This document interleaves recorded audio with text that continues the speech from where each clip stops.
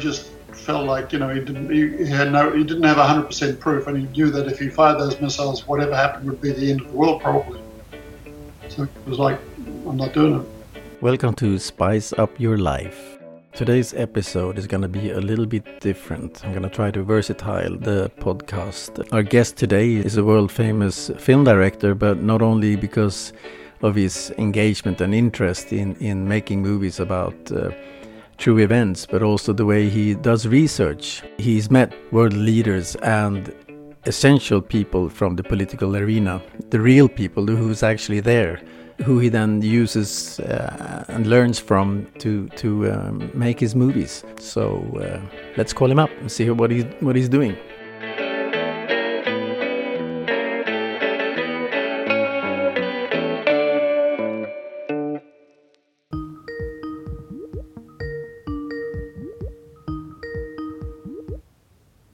Can you hear me? Yep, hear but no see you. I'm here in Los Angeles, you're there in Sweden. Where are you, Stockholm? Yeah, Stockholm. What bird is that? Is that at my place? Yeah. Or is it my place? Yeah, it could be mine. Hello and welcome everyone to Spionpodden, and also the English version called Spice Up Your Life. Spice Up Your Life. I hope the English is getting better from my side, for my part, but I don't know, we'll see. Today I have a very, very special guest to me because it's actually he's made one of my favorite spy movies called No Way Out with Kevin Costner and Gene Hackman. And he's also made another film regarding quite a lot about surveillance, and it's 13 Days. So I'm very proud to present to you the director of both these films, Roger Donaldson. Welcome. Thank you, Michael. Yeah, we met a few years ago. I was doing a documentary film called Diamond Dogs. I love that film. Thank you. Well, listen, I was thinking we could start to talk about. Actually, it's up to you, but either No Way Out or 13 Days, because they're both. I think the most interesting thing about 13 Days is that it's actually based on true facts. So maybe we should start with 13 Days, if you don't mind. Okay, far away. Yep. Great. So tell me, what is 13 Days about?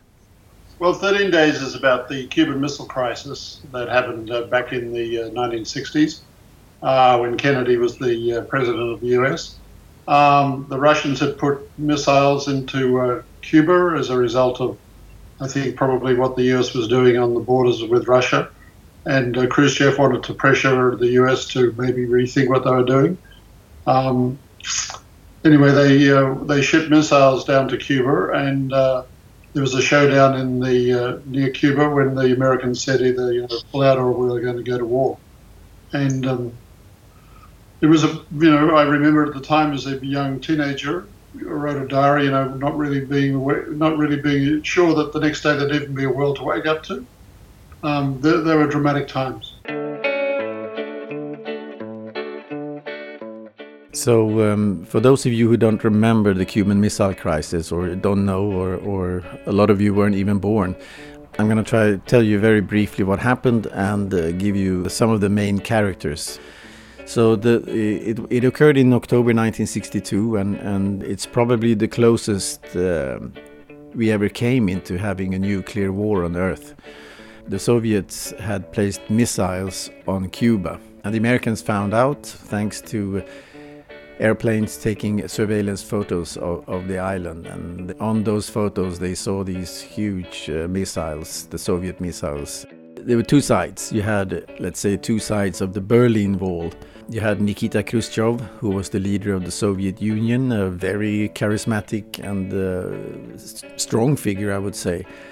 I clearly remember when watching some footage of Khrushchev holding a speech in the UN, when he gets so upset that he actually takes off his own shoe and starts beating it on the podium where he is holding the speech. It is quite funny. And on the other side you have John F. Kennedy, President of the United States, often referred to as JFK or Jack.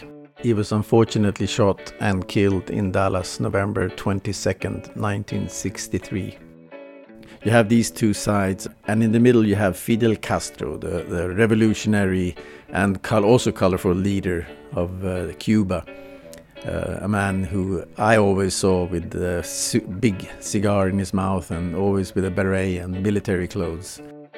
The whole world was actually holding its breath. It was extremely scary time. It was all over the news, and everyone was preparing themselves to die, or that the earth was going to be in a nuclear war.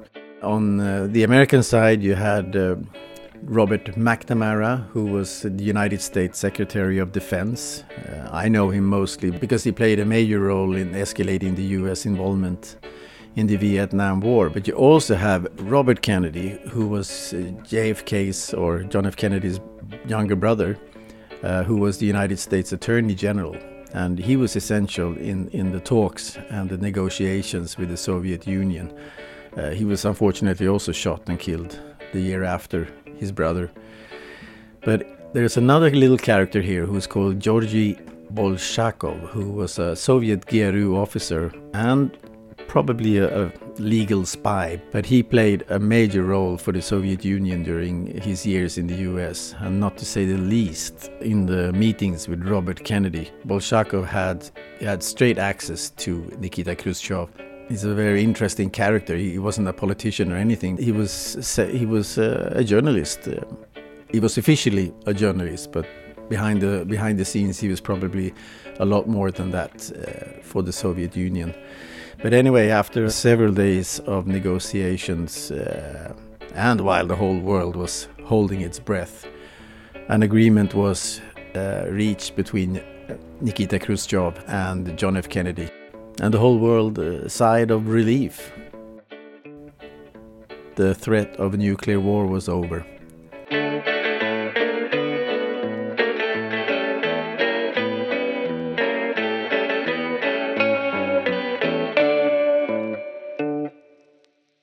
When I saw the movie again quite recently, I was quite taken about the surveillance and the airplanes in the beginning of the film and how they found out. Can you tell me a little bit about that?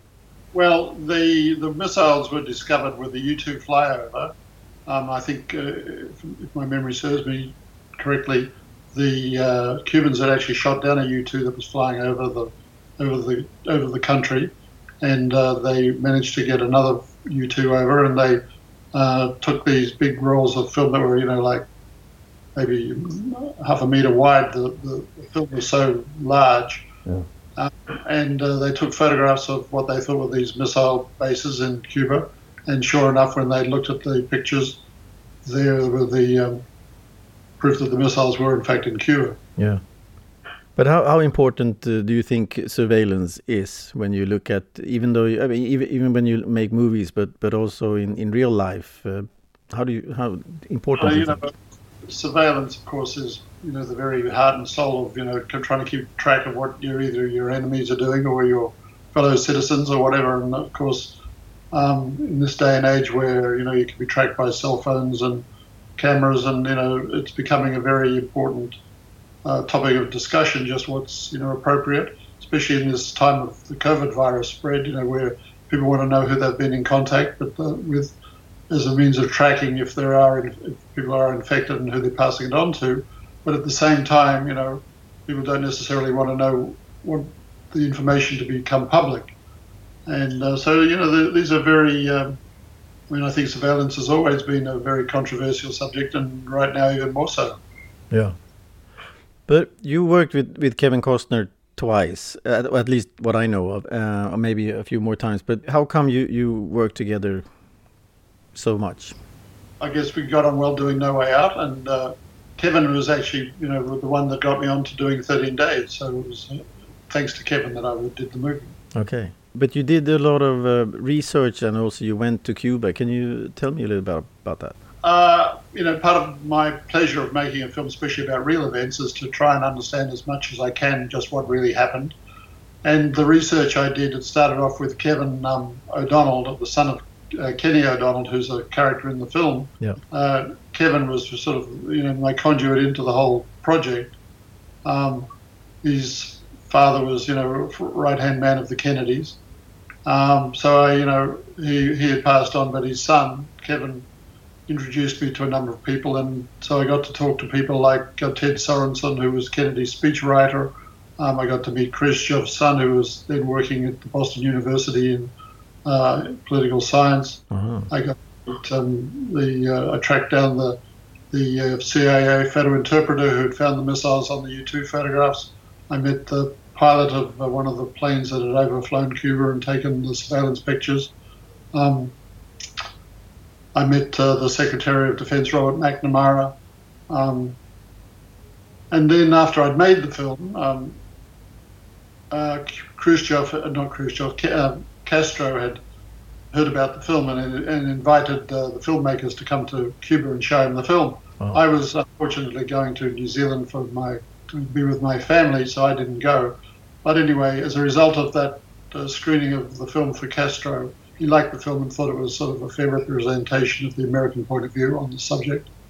He decided he would have an anniversary of the 40th anniversary of the Cuban Missile Crisis, invite all the Russians and all of the Americans who were still alive to come to Havana for a weekend and talk about what had happened and why it had happened and try and make, as a conflict resolution discussion. So I went there with my daughter, one of my daughters, and we went there with this group of 2 plane loads of Americans, and we spent a weekend in Havana with hanging out with all of the people who had been on the Russian side and the Cuban side and the American side. It was quite enlightening because you realize that hearing everybody's stories, how much closer disaster had really been than everybody thought at the time. There were things that really did happen that it was a miracle that they didn't finish up in warfare. Yeah, especially when they were actually firing on the surveillance, the small planes that went in to do the extra surveillance photos. But there were situations like the Americans had a Russian submarine sort of boxed in and were dropping depth charges on it. And the Russian captain of this submarine was there and said that his orders were that if anything like that happened, he was to fire missiles at America, assuming that a war had started. And he was like, just because they're dropping depth charges on me doesn't mean a war really has started. And so he defied his instructions, really, his orders, and didn't fire these missiles at America, which would have started a war. And he was there telling his story from the submarine commander was there at this conference, as well as the captain of the destroyer that was dropping the depth charges. And there were these 2 guys face to face telling their sides of what happened. It was extraordinary stuff. So the Russian submarine captain was there telling his story, why he didn't push the button or whatever you call it. Yeah. What did he say? Well, he just felt like he didn't have 100% proof, and he knew that if he fired those missiles, whatever happened would be the end of the world probably. So it was like, I'm not doing it. And how did the American reply? Well, everybody was sort of suitably, you realize, 40 years after a conflict, everybody's best friends all of a sudden, these people, we're now friends with the Germans and the Vietnamese and the Cubans, and, things get forgotten as time passes. I'm reading from Wikipedia. Vasily Alexandrovich Arkhipov, Vice Admiral, was a Soviet Navy officer credited with preventing a Soviet nuclear strike and presumably all-out nuclear war during the Cuban Missile Crisis. Such an attack likely would have caused a major global thermonuclear response. As flotilla commander and second-in-command of the diesel-powered submarine B-59, Arkhipov refused to authorize the captain's use of nuclear torpedoes against the United States Navy, a decision requiring agreement of all 3 senior officers aboard. In 2002, Thomas Blanton, who was then director of the U.S. National Security Archive, said that Commander Arkhipov saved the world.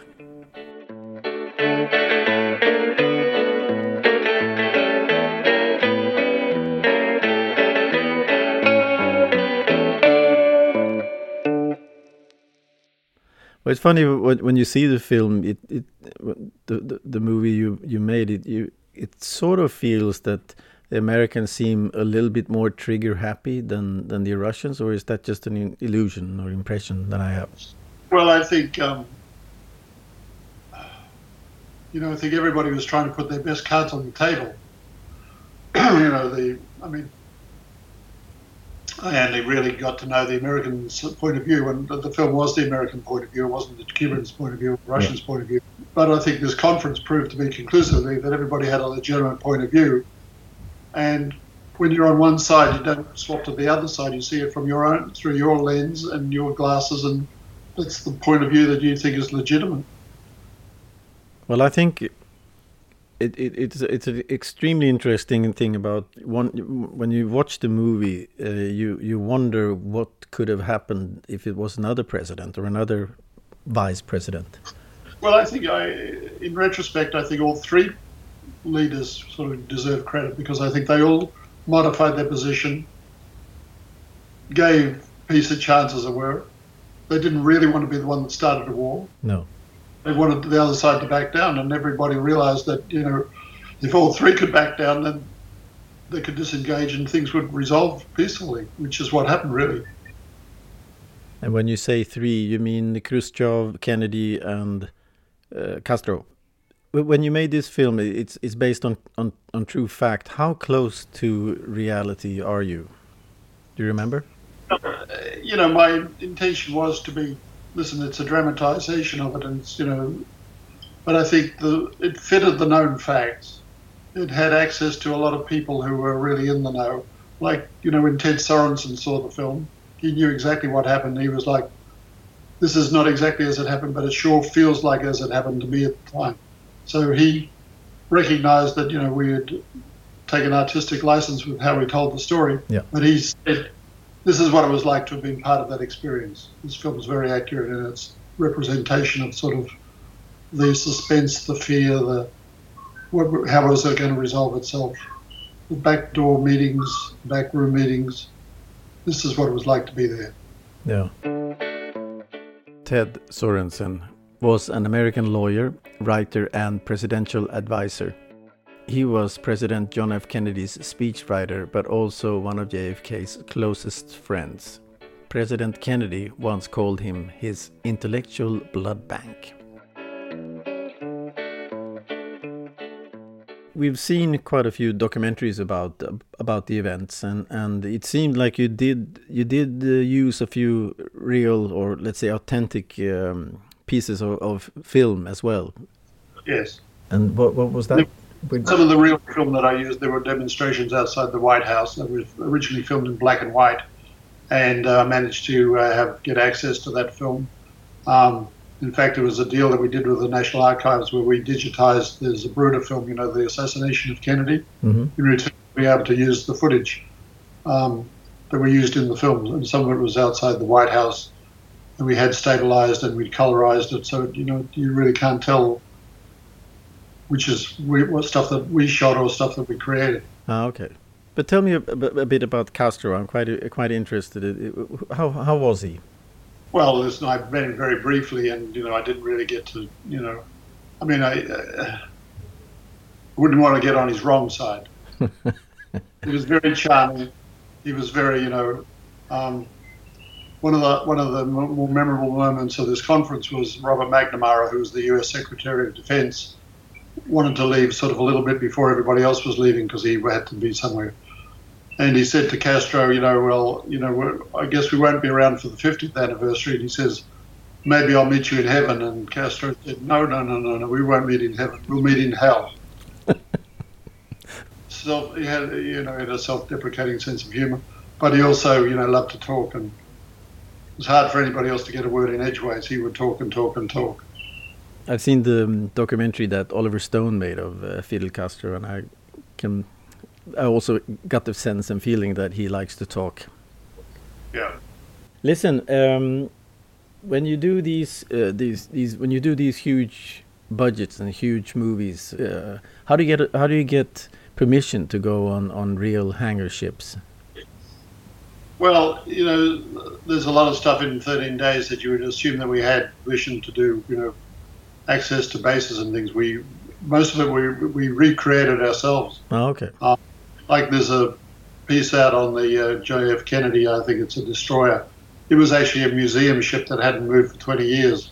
And we towed it out into the ocean, and digitally removed the big tow rope that was, from the tugs that were pulling it. But we went out into the ocean and really shot it with, fired off its guns and all that. With these museum staff members but the boat didn't have any ballast in it, so it literally felt like in the sea, it felt like it was going to tip over because it was sitting so high, and it was like, oh, it was very scary for a while. Yeah, I can imagine. But the plane, the airplane shots. I mean, some of them are real, aren't they? We built the missile base that was supposedly in Cuba. We built it in the Philippines. Okay. And we took a Learjet camera ship. There's a company here that had this Learjet fitted out for filming, high-speed filming. So we did all of the aerial shots from this Learjet, and then we created we got a real cockpit, and we green screened the visuals into the cockpit pictures, and it looked incredibly convincing. And it was pretty scary shooting this stuff flying below tree level at 300 miles an hour in this jet to get the pictures.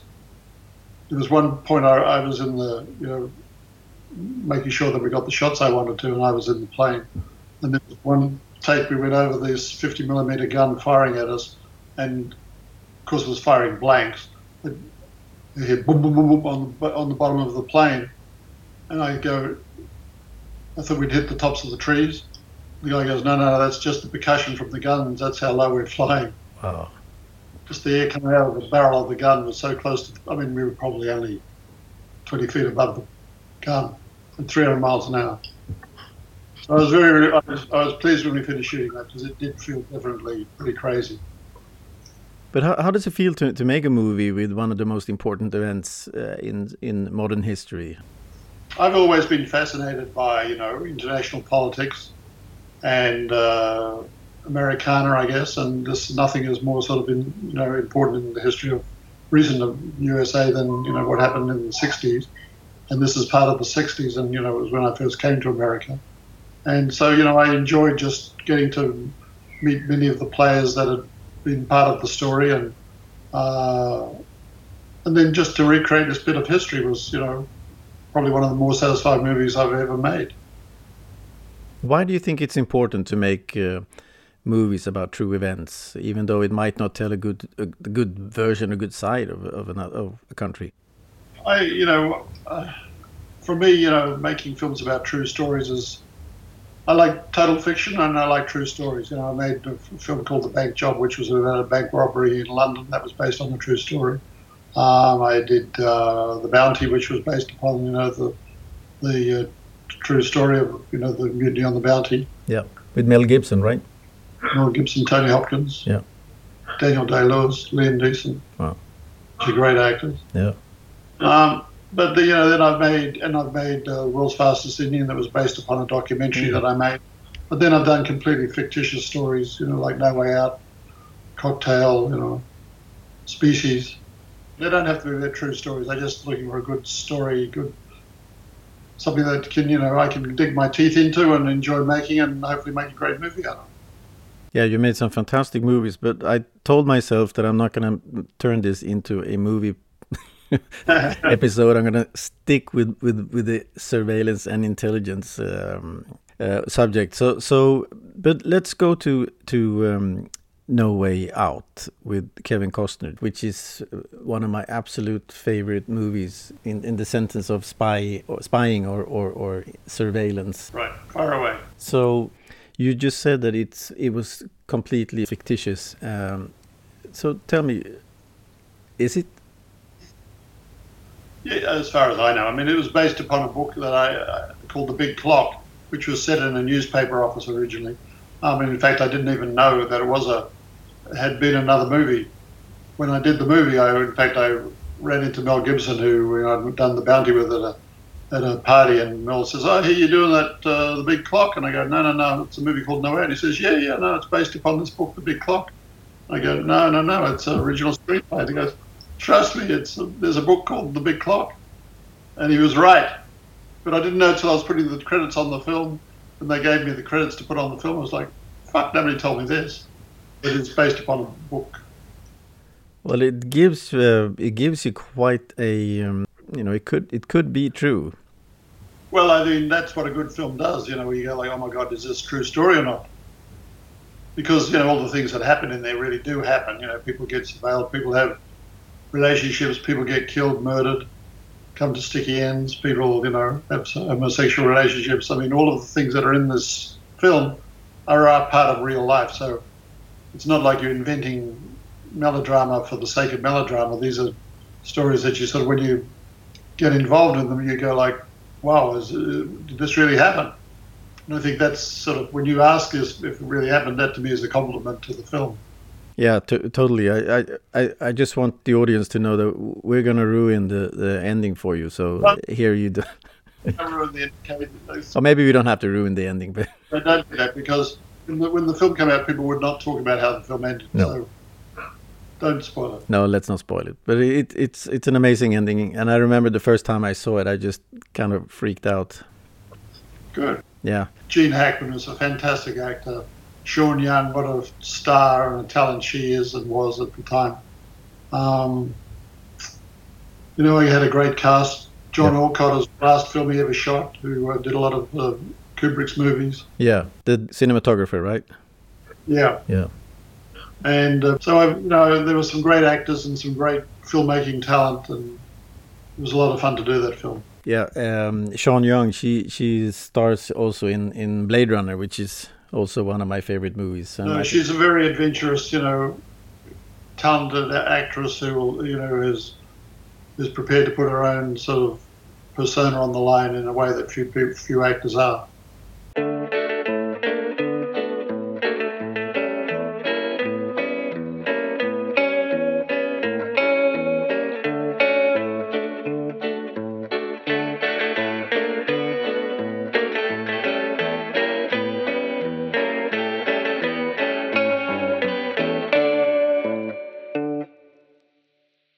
But tell me about Gene Hackman, because he sort of fascinates me in all these different movies. In a way, he acts this. I know he doesn't act the same, but in a way he acts the same. But still, it's just so completely different character every time. And he just how does he do that? Gene's talent is that he doesn't feel like an actor; he just feels like the character he's playing. I mean, Gene was a Marine, that I don't know how he even got into acting. I remember him telling it, but I can't remember now what he told me. But, he never saw himself as an actor. Somehow he got involved in acting and thought, well, this is a good way to make a buck. And he was a no bullshit actor, he didn't want to talk about his motivation. He just, like, show me the lines and point to where I'm supposed to stand and I'll do it. And he was always so convincing, and he has got that great laugh, chuckle that he got, that sort of evil chuckle that he had. I mean, he really did a fantastic job with that movie. Yeah. When you get these actors on these movies, how important is the script from the beginning? Well, I mean, there are the biggest decisions that you make are, what's the script, and if you're going to do it or not, obviously, is the big decision. But who you put in it is everything, because different actors are going to come up with different ways of approaching the material. And so casting, I think, is one of the most important parts of making any film. The casting director, Eileen Starger, she came up with a really great cast. And I think, if you get actors who can sell themselves in a way that other people, if you got the right person, there's nobody else who can play the part. That's really what I'm trying to say. But when you make a movie like this, I know you can see that you focus a lot on certain moments, especially the moment when, well, I'm not going to ruin it, but I'll try not to ruin it. But when he finds out that she's dead, I think that's an extremely important moment in the movie, because you're tricking the audience. But it's what you're not expecting, and I think one of the things about movies that really do work is when you go like, you tell your friends, I've seen a really great movie, but I can't tell you what happened because I'll spoil it for you. Word of mouth, nothing beats that sort of word of mouth where people say, I can't tell you about what happens. You just got to see the movie.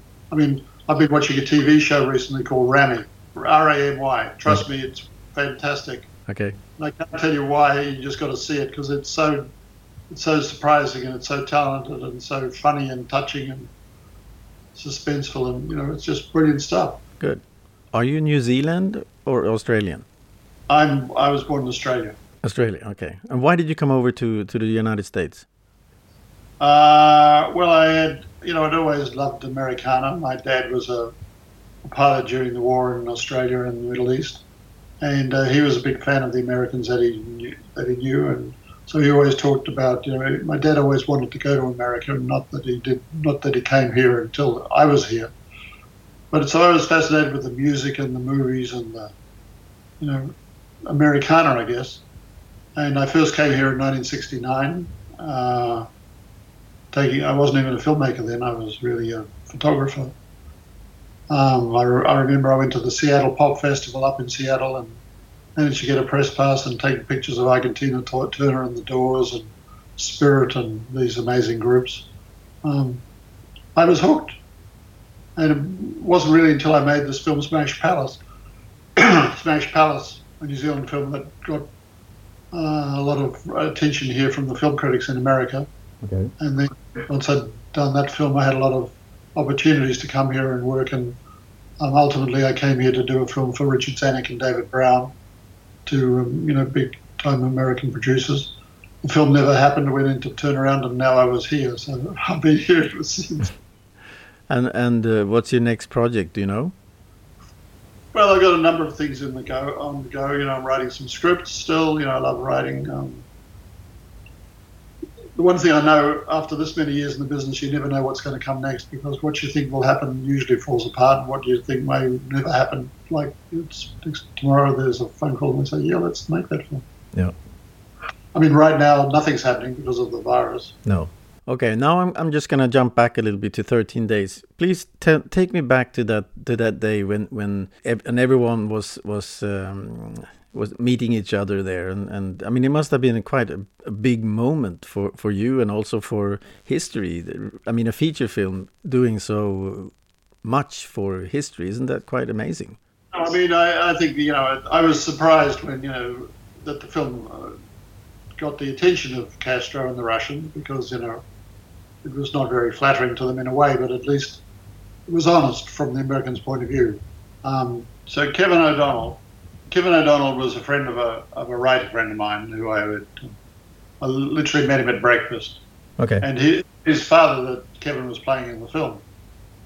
And so he knew the Kennedys, Ethel Kennedy, and the son of JFK's sister, Chris Lawford, and Chris and I became good friends over the time. So we went as a sort of little posse on this trip to Cuba. But it was just such a great opportunity to see behind the scenes of what life in Cuba was like, because you read about it in the press and you think you know what it is, but when you see it firsthand, it's very different.